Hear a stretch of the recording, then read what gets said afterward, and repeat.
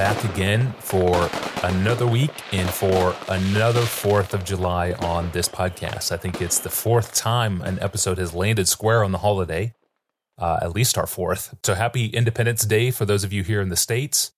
If the inbox is any indicator, questions over politics and patriotism in the pulpit are perennial concerns for you all listening. When better than to broach the topic than on a day like today? Jameson, a pastor in Virginia, writes in to ask this.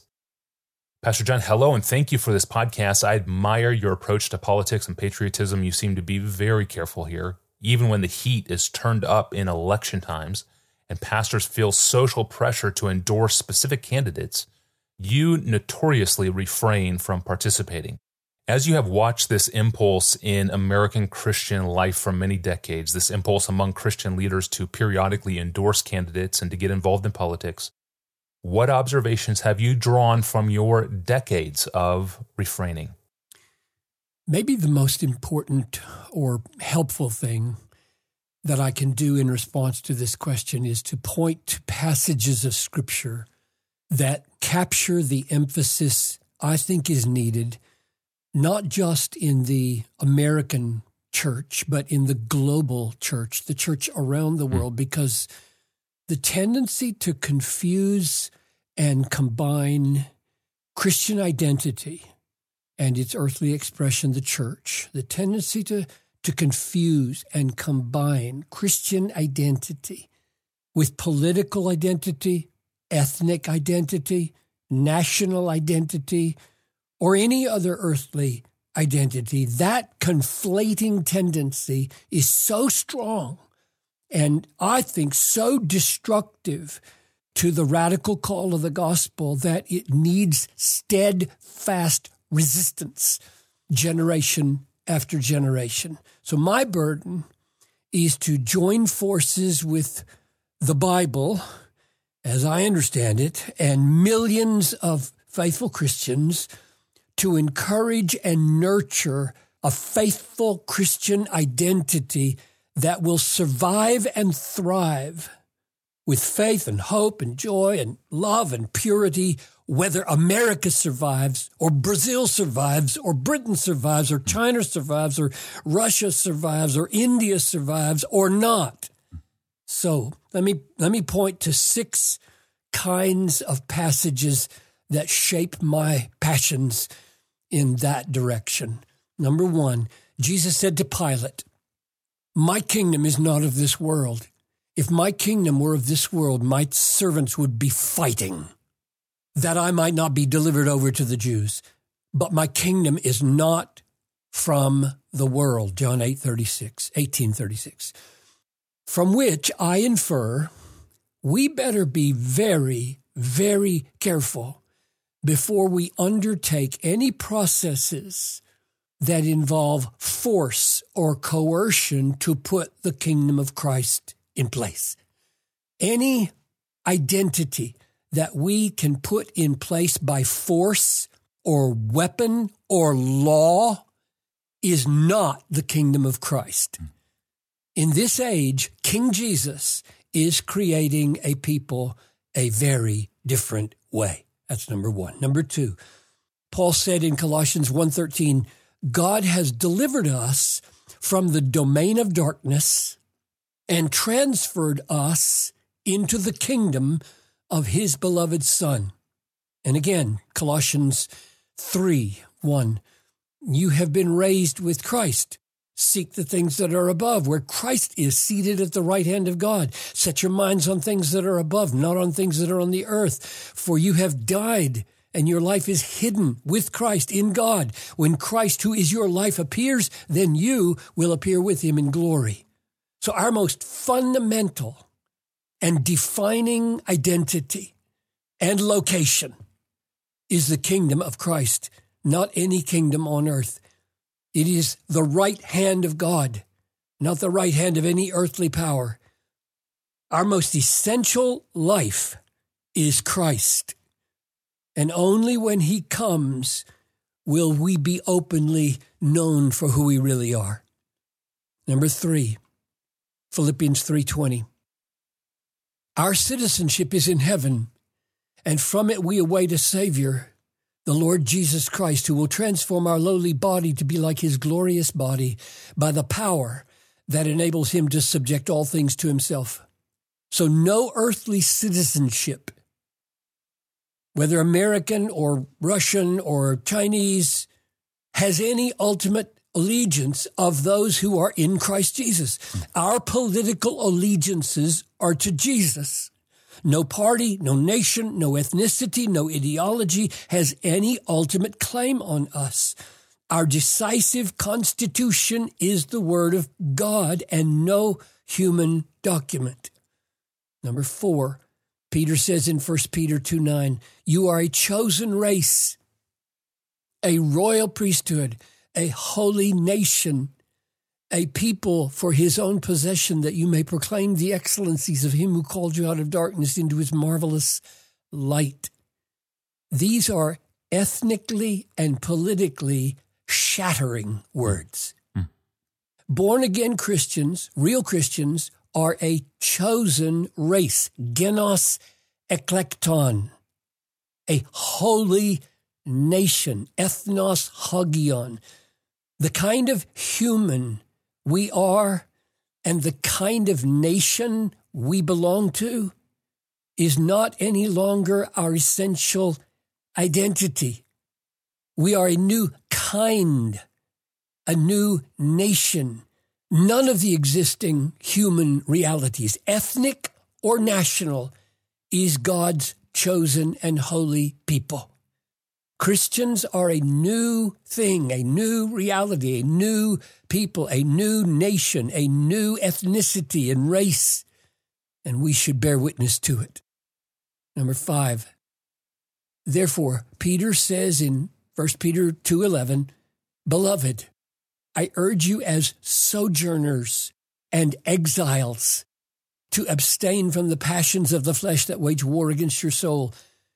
Christians are not first Americans or Canadians or British or Russian or Nigerian. In every nation, we are exiles. Let that sink in. I want to scream that from the top of the buildings to every nationalistic tendency. In every nation, we are exiles.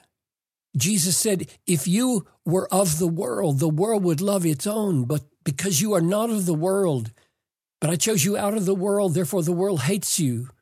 John 15:19. If you are going to run for office, be sure to inform your constituency that you are a resident alien. Your primary citizenship and allegiance are the kingdom of Christ.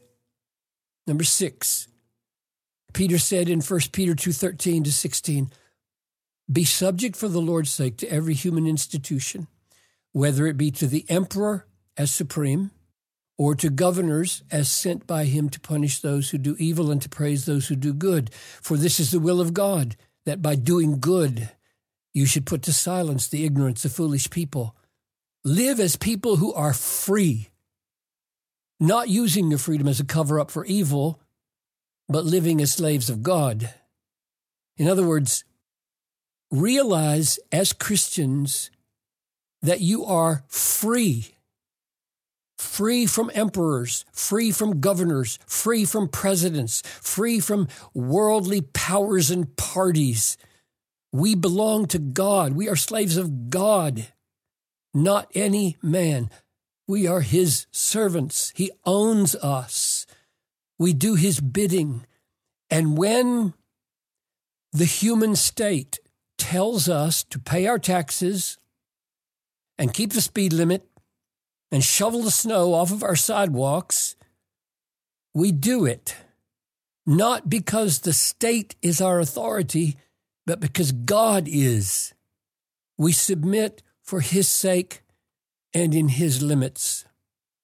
Number 7, Jesus said in Matthew 28:19-20, go therefore and make disciples of all nations, baptizing them in the name of the Father and the Son and the Holy Spirit, teaching them to observe all that I have commanded you, and behold, I am with you to the end of the age.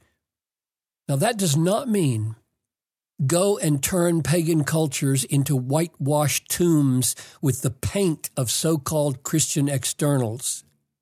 We know that. We know it doesn't mean that because Jesus defines discipling nations, which is the neuter, plural Greek word ethne, nations. He defines that by baptizing and teaching them, and the them is masculine plural. That's crucial. You don't disciple political entities. You don't disciple ethnic corporate realities. You disciple them, autos, plural Greek, people that you can baptize. In other words, our job is to so magnify Jesus and his saving work among all the peoples of the world that individual human beings are brought from death to life and formed into the image of Christ.